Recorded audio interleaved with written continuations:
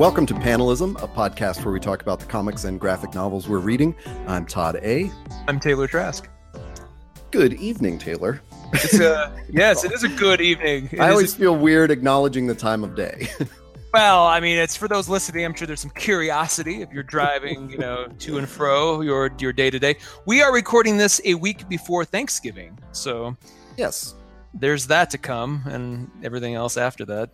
Black Friday shopping and I don't know. You tell me this as a gentleman of hitting midlife.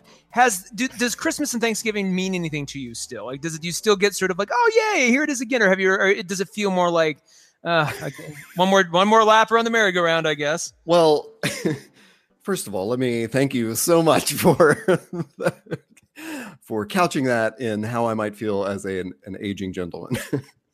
I mean, there is kind of a thing that's that changes where I just like that it's kind of like family time. Okay. And fortunately, when my parents are with me in California, we just generally eschew like the traditional Thanksgiving dinner. My dad's not big on like a turkey meal, so we usually go out and go somewhere where he can get fish. And often my mom and I will have traditional dinner, but we might not if it's there's something else on the menu. And that's kind of a cool thing. I like deconstructing that tradition. Interesting. I don't like food-based holidays. Generally. I don't. Are there other food-based holidays besides? I mean, Halloween, kind of. I guess. I mean, I would say, Thanksgiving is the main one. Of course. I guess I think of like Easter, where it's like there's this pressure sometimes to have an Easter dinner. Yeah. Or something, which is always very weird to me. I guess the thing with Thanksgiving too is when I don't know. It's another holiday that or event that sticks out where I also have this weird impression of when I went to a vegetarian Thanksgiving, which like Kabbalah Monster, bless them, is wonderful, but it was one of those perfect examples of vegetarians trying to make tofu look like the real meat, which is that's always sort of offensive to me. Like, just have tofu. It doesn't need to look or try to taste like a turkey. That's not. You made this choice. Stop torturing yourself. Like wouldn't tofu be much better if you just enjoyed the taste of it or something, and you didn't try to make it into a fake meat. And especially because I guess I thought like, oh, we're going to be liberated from all the Thanksgiving cliches, and it was like, nope, we're just doubling down on them. We have to remind it's almost like people having Thanksgiving on Mars. Like, we have to try to make it as realistic as Earth Thanksgiving as possible. I'm like, but you're on Mars. You can start a new Thanksgiving. Like, you don't even have to have it. Do something completely new. And it's like, nope. We got to do it just like we did back in Hoboken.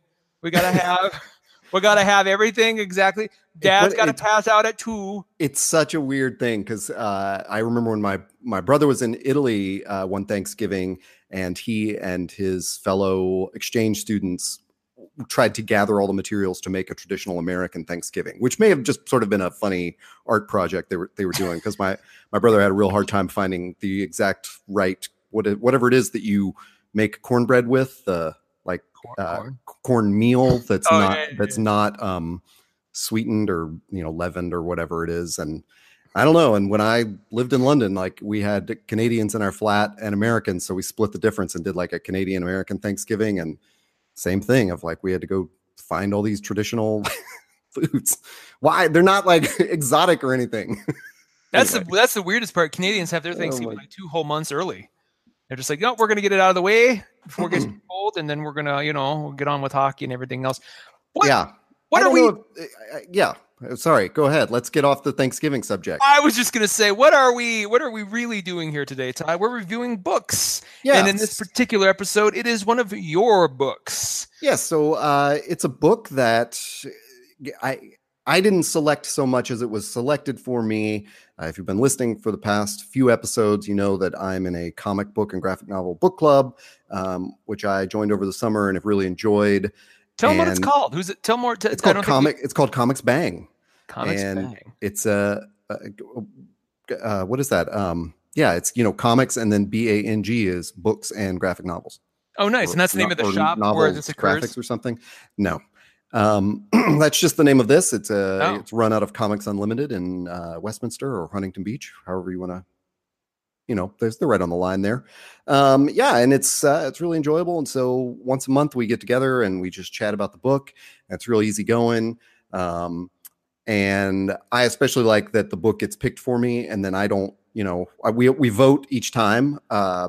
And with the exception of Descender, which I had read, but then went back and revisited and ended up enjoying it and getting a new impression on it.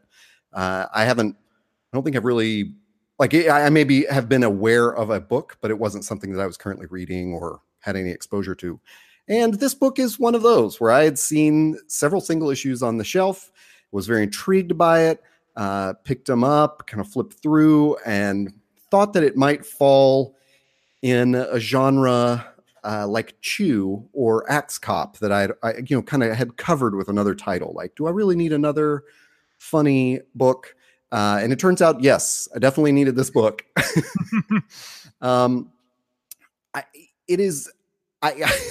I know the title, but I want you to drag it out as long as you possibly can, because it's. I don't know how to hear the title. You'll understand the just insanity of what you're about to get into. And no, it's not. What is that? Viking Ninja. Cowboy Ninja Viking. That did spring to mind though when I saw this, because of this quote on the back from an IGN review, which is that this book is as wonderfully wild as it is completely literal. And I also remember many years ago when that Walk Hard movie came out, and oh my God, what's his name? The actor's name just totally walked out of my head. I just want to call him Dewey. Dewey, yeah, no, you're right. It's John C. Reilly. There we go. Yes. And he interviewed, he was describing the movie, and he said the whole concept of it is there's no subtext. Whatever you think would just be subtext, they just say. It's just text. Yeah. So yeah, this is a wonderfully literate book. It's very funny, and it is. Sorry, I said literate. I meant literal. It is literal. I'm going to tell you the title, and you're going to know exactly what this is about, with possibly one question. The title is Shirtless Bear Fighter. And I can anticipate that your question might be, is this a bear who fights? Or is it a man who fights bears? It is indeed a man who fights bears. So it's not like Pooh Bear running around. He's ripped it off. He's all in now. Yeah. And he does not. I mean, this may come as a surprise, but he does not wear a shirt. No. And for a good, 20, 30 pages or something, he doesn't wear any pants. Oh. And they just have a little pixelated dong hanging between his legs. Well, sorry, I shouldn't say little. It goes down to about his knee. But I'll tell you, I'd seen it, I'd picked it up, I was familiar with the look of it, and I guess maybe some of the tone. I had no idea where this was going and didn't know if it was, going to develop into something more. I was pleasantly shocked when I opened it up, and there's an introduction to it written by Duncan Jones. Wow, Baby Bowie himself. Yes, the director of Moon and many other creepy movies, right? What else has he done? Anyway. Oh, got World of Warcraft. But he's David Bowie's kid. So he did World of Warcraft? Yeah. Oh, wow. Okay. Yeah. And he, it's just fun to see that Duncan Jones writes this great introduction and also calls out Axe Cop in it, which is clearly a sibling book to this. But this doesn't have any novelty hook to it. It was not written by a kid. It wasn't, invented by. That's the whole premise of Axe Cop is a 5-year-old would tell these stories to his brother, who was a professional comic book artist, and so the brothers started drawing these as comics, and so they look like any comic you would find on a shelf, but the stories are just crazy insane because a 5-year-old has made them up. This is it's voiced like adults. Yeah, and the cartoon is voiced by Ron Swanson. Nick Offerman. There we go. And this is Shirtless Bear Fighter is, it is an adult project. And I think, and definitely the humor is more adult. This is not, for kids. It's for adults who want to read something silly. Scotty Young is quoted on the back. So that, the writer, artist of I hate fairyland likes this, that should probably place you in the same, you should land in the same vicinity there. And it's definitely like, it is literal in that hilarious way of, they don't even have to really write a joke because they can just tell you in these very, very literal terms. And that's what makes it funny. The shirtless bear fighter is never identified. He's totally identified. His name is Shirtless. That's what they call him. That is what everyone calls him in the book. There is actually one character that he meets, Susie Silva, and her role, in addition to like some other stuff, is, is sort of pointing out when something is absurd. So it opens up, there's a bear attack in the city. The city is named Major City. So there's a bear attack in Major City, and this obviously, worries the authorities. So they send this special task force, which I guess is like FBI or something.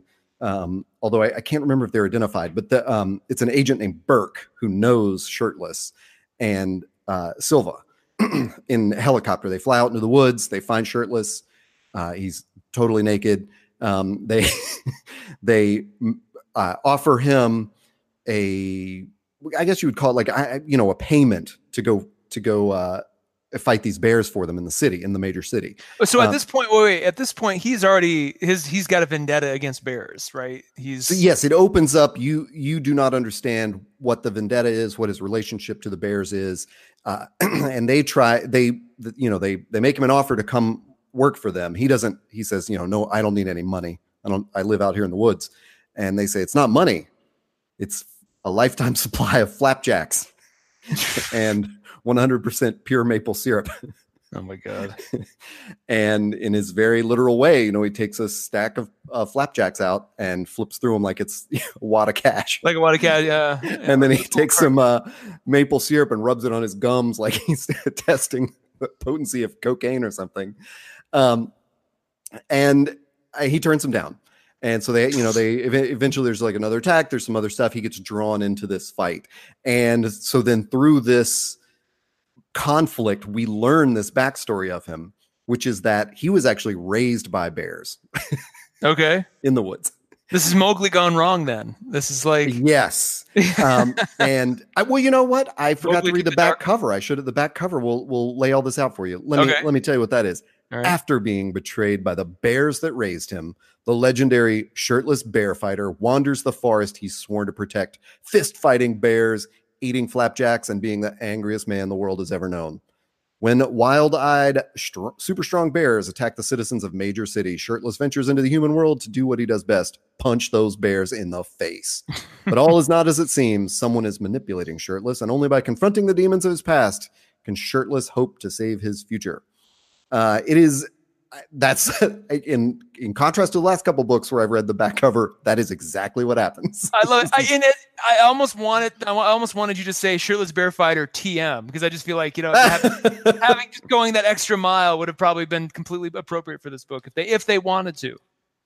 Yeah, it's it's definitely Mr. Bear Fighter. It's a very formal name, but it. I guess once you set up that humor, it all is going to kind of pivot on that. It's told with all the beats of a superhero or any other kind of action movie. I mean, probably like just flashed in my head that Dwayne "The Rock" Johnson might be amazing at this. I don't know that he can grow the necessary beard. I was going to ask at some point during this, I was going to ask you, is it weird to say like, I'm waiting for the movie with John Hamm as Shirtless Bear Fighter? Does he need to be a big burly? Not big enough. Okay. This man is almost bear sized, Got it. Okay. Anyway,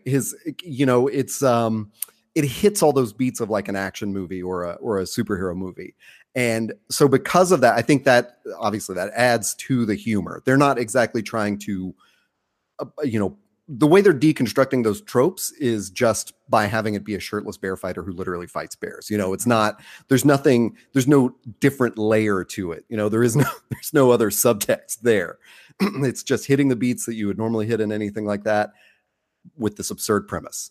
Let me interrupt. Yeah. you ever find out in this? Because we're talking about volume 1, or is the whole thing one story start to finish that's over? There's no volume 2.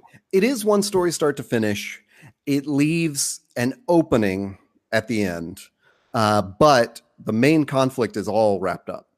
Do we ever find out why he is angry at bears? Like, yes, we do. We do. Okay. So, and he recounts that to Silva at a certain time about. We do see this like flashback. So he has a bear family, he has Papa Bear and Mama Bear and Brother Bear, and they raised him. They found him as Goldilocks for his bar mitzvah. He's like, you must kill this girl, and then you are one of us. That would be that's a Scotty Young twist for sure. I'm trying not to give away any spoiler. I don't think it's a spoiler because we see this scene where a person that he cares about, and we don't really know the relationship. We just know there is a human dead in the woods, murdered by bears. Okay. And so Shirtless feels like, the bears have turned on me. They've betrayed me. And I thought they accepted me as a human and other humankind, but they're just going to be bears. I can't do anything about it. So he goes and trains, and then he goes back to the woods to protect it because he swore Papa Bear that he would protect the woods. But he's also very angry about this event and this dead human girl. And so he is, punching bears. And when he punches a bear, the onomatopoetic sound that appears is bear punch. The big comic book explosion is not pow or wham or anything. So is that when he punches anything or just bears? Just bears. Okay. So like if he misses like a couple times, he'll like punch and the bear will stop his hand or something and it'll be like bear puh. Won't get it all out. But there are these layers to it. I mean, like I said, it's not like Axe Cop is so weird because it totally pulls the form apart because this kid is making it up. And there's great behind the scenes stuff where Ethan, the artist, is telling his younger brother when they're making them, like you've got to have kind of a story, it's got to kind of go somewhere or something. And it proceeds sort of like a video game, but it doesn't, it doesn't really necessarily have all the right beats to it. Stuff will just happen and it totally pulls the story apart. And it's really funny because you can't predict what a 10-year-old would say in those things, I think I actually wrote something like that in 5th grade. Right. I remember writing like a book that I based almost entirely on a dream I had that I'm like, that would make a great story. And I kind of wrote this, 30-page book that looking back was, people must have thought I was just like a surrealist, savant or something. Because it's like, none of this is linear at all. Exactly. The closest peek I got to how that Boy Genius works is on an Axe Cop panel for the TV show. Malachi, who was then about like 8 years old, he from the stage directed cosplayers to fight each other in the audience, and he like narrated it. Oh, geez. It was. Wow, I mean, power it was went like to that kid's head. It was like stage. Fast. No. It was like an event. They were like, okay, we're gonna do. You shall dance for me now, Papa. Die. No, but it was totally that to entertain me. But it's it pulls it apart. And Shirtless Bear Fighter, you're gonna hit the same things. Like as part of this new conflict where the bears are going into the cities. Shirtless leaves the woods, so he leaves it unprotected, but then he finds that they are, these bears, there's something in their eyes, and he knows of this magician called the Hillbilly Warlock, who's like part pig. Okay, that's that thing that's on the cover that looks like it's a little master looking thing. Okay. Yeah. And sort of like dressed like a devil, and he's a pig with all these pig teats, and he makes this magic bacon that can sort of allow him to control other beings. And then there is a industrialist that we meet who I thought I didn't even understand the depth of this joke when I first opened the book, because there's a picture of a bear, like an icon of a bear wiping its ass on some toilet paper, and I thought it was a just a little tiny aside joke like that commercial where the bears, what is that, Charmin or whatever, where the bears go out in the woods with the roll of toilet paper. They've pitched an entire line of toilet paper based on the joke, does a bear shit in the woods? Anyway, I mean, this really happened in real life. So it's happening here in the comic. And that guy's name is Jackson Logger. And he wants to clear cut this forest because he wants to use the trees to make his toilet paper, and he wants to like put a bigger, toilet paper factory out there or whatever. And he's very upset that he's been shirtless, has been resisting this all along. So, you get these little like sort of detective clues of like, is it Hillbilly Warlock that's manipulating him, or, has Jackson Logger made a deal with Hillbilly, or in somehow using that magic? And, we get deeper and deeper, and there's sort of Jackson Logger's toilet paper base is I don't even know what to call it. What is it? Just hearing these sentences constructed, try to describe it is amazing. Yeah, and I'm trying to remember, is it Happy Wipes or Fuzzy Wipes or something? I think it's Fuzzy Wipes. So, when they go into that factory, it sort of has all the trappings of like an evil villain layer, and there's bears guarding him at that point, and you're thinking like, what's going on? Whose side are they really on? And then there's the dynamic between Shirtless and Brother Bear, whom he grew up with, but they seem, they definitely have a conflict of their own. And it really is everything that back cover says. Like, it is only by confronting the demons of his past can Shirtless hope to save the future. So totally enjoyable. I don't know. I'm afraid to ramble too long because it is just so super funny. I don't want to spoil anything. I will tell you that Shirtless does lose his powers at one point, and he is made weak, and he cannot fight off what is happening to him, and he's able to be captured and tied up, incapacitated very, very easily. And Silva, when she finds him, is like, what in the hell is going on? Like, how are you so weak? And it's because his kryptonite is a shirt. Oh, geez. Put him in a shirt. Oh my God. Yeah. And then that's amazing. So, when you and I have a little outline, and I wanted to make sure to hit these major themes, which I wrote down as bears. I think I've covered that. Lack of shirts, definitely a theme. And then pooping, which is where Jackson Logger comes in, because he doesn't just make Fuzzy Wipes. Like, that toilet paper is really, it's a whole lifestyle for him. I see. Yeah, I don't want to describe it too much, but there is a, like a mech that he rides in that looks like a toilet. And yeah, I won't get into any details about that, but it's, yeah, he's very deuce focused, Let's talk about the writer and illustrator, because I, in doing some little research beforehand, noticed head writer is Jody Lehoop, or Lehoop, I think is how you pronounce it. I don't know. I'm familiar with them via, I don't know if it's a he or she, so I have to say them or whatever. It is a he. It is a he. Tell you, yes. I'm not familiar with him before this, but I came to know him from The Weatherman, which is a series that's currently ongoing. I'm up to issue 3 on that. Yeah. And that's got some interesting, crazy, sort of surrealist things going on too. So, completely unleashed on this title. I can't even imagine, where he goes. And then the artist, Sebastian Gerner. Well, yeah, actually, he is Sebastian is the co-writer, and then Nil Vendrell is the artist.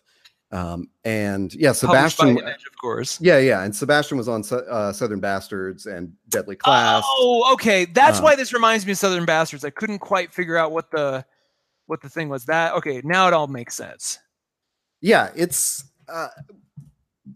that's the team. Nil Vendrell. It does. I mean, there's not a lot of comic work listed at the in his credits page. There's a lot of just illustration work, and it says various web comics and fanzines. So I don't know that we would recognize him from something else. It's not. I don't know. I mean, it's comic booky in like the best sense for me. Like, it definitely looks like a comic book, but I can see that the art might be sort of Venture Brothers-ish. Oh yeah, great. Yeah.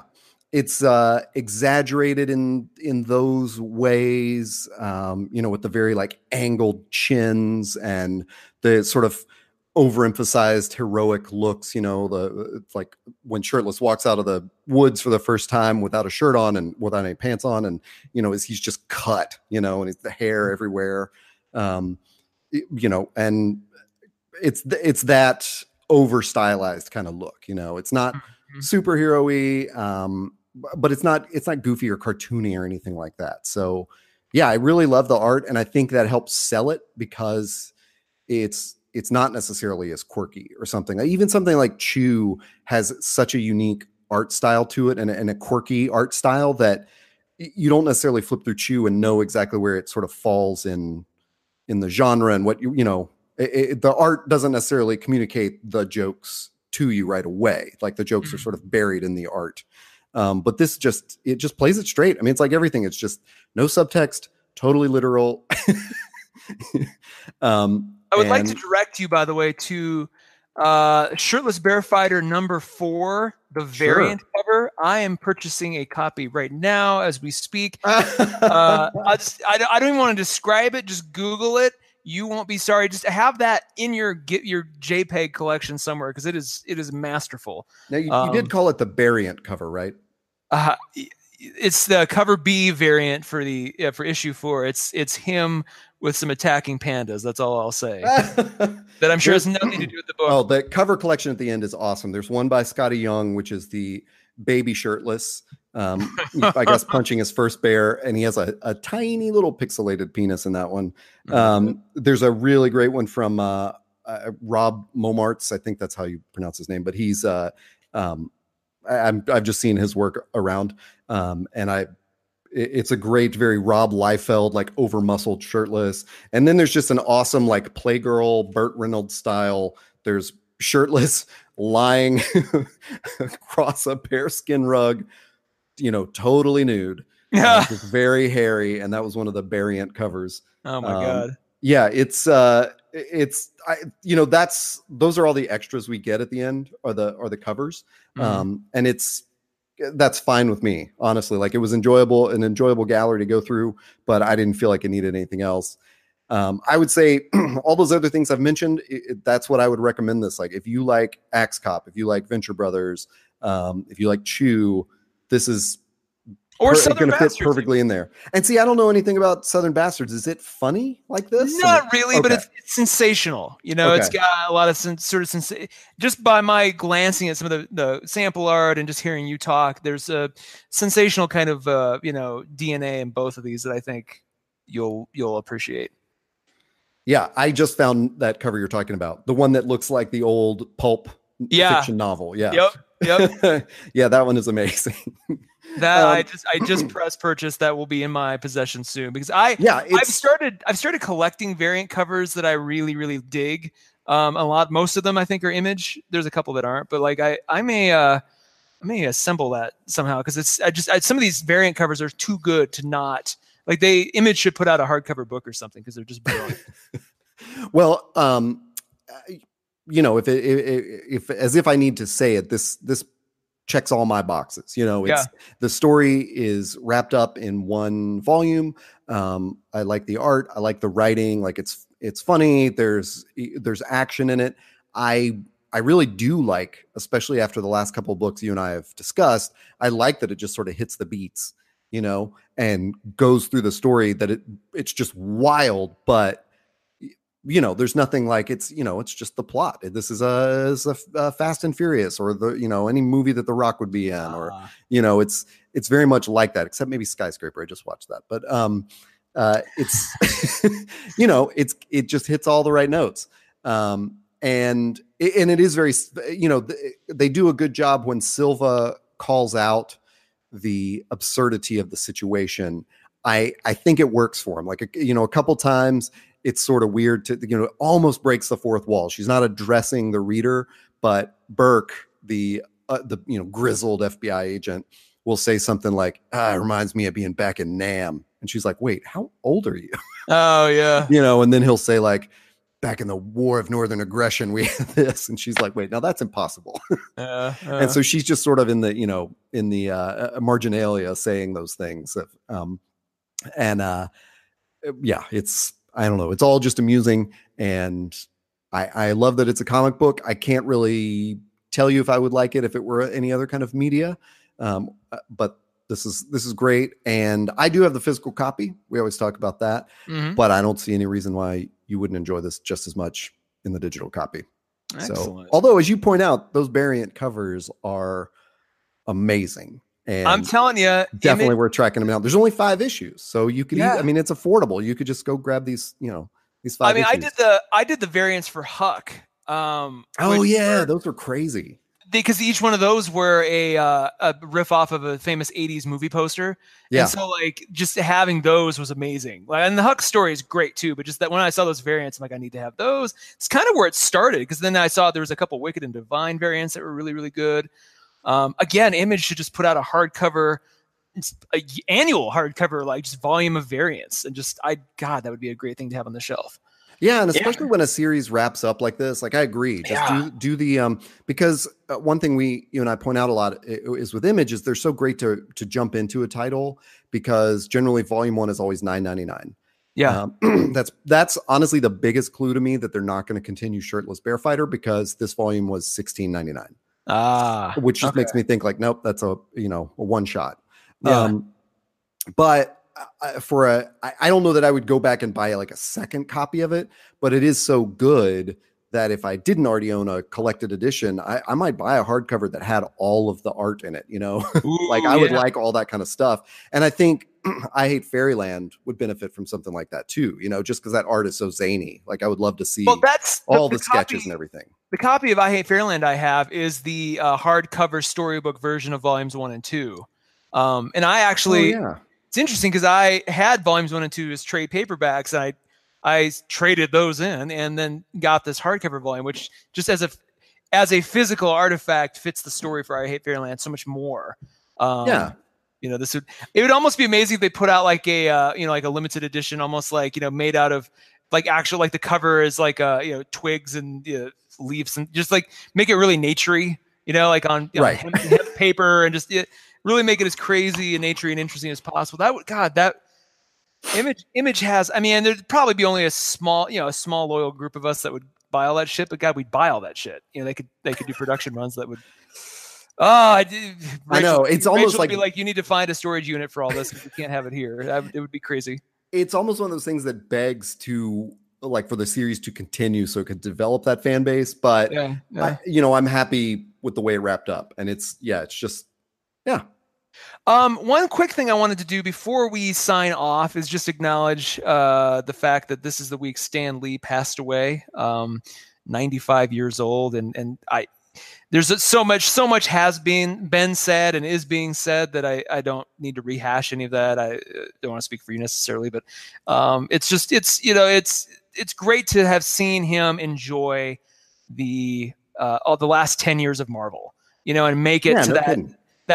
To make it to Infinity War and be like, and knowing where they're going from here, like knowing that wasn't going to be the end, as a culminative event as it was, to know, oh my God, but Spider-Man will go on and on for the next 100 years, like it's all, the future is secure.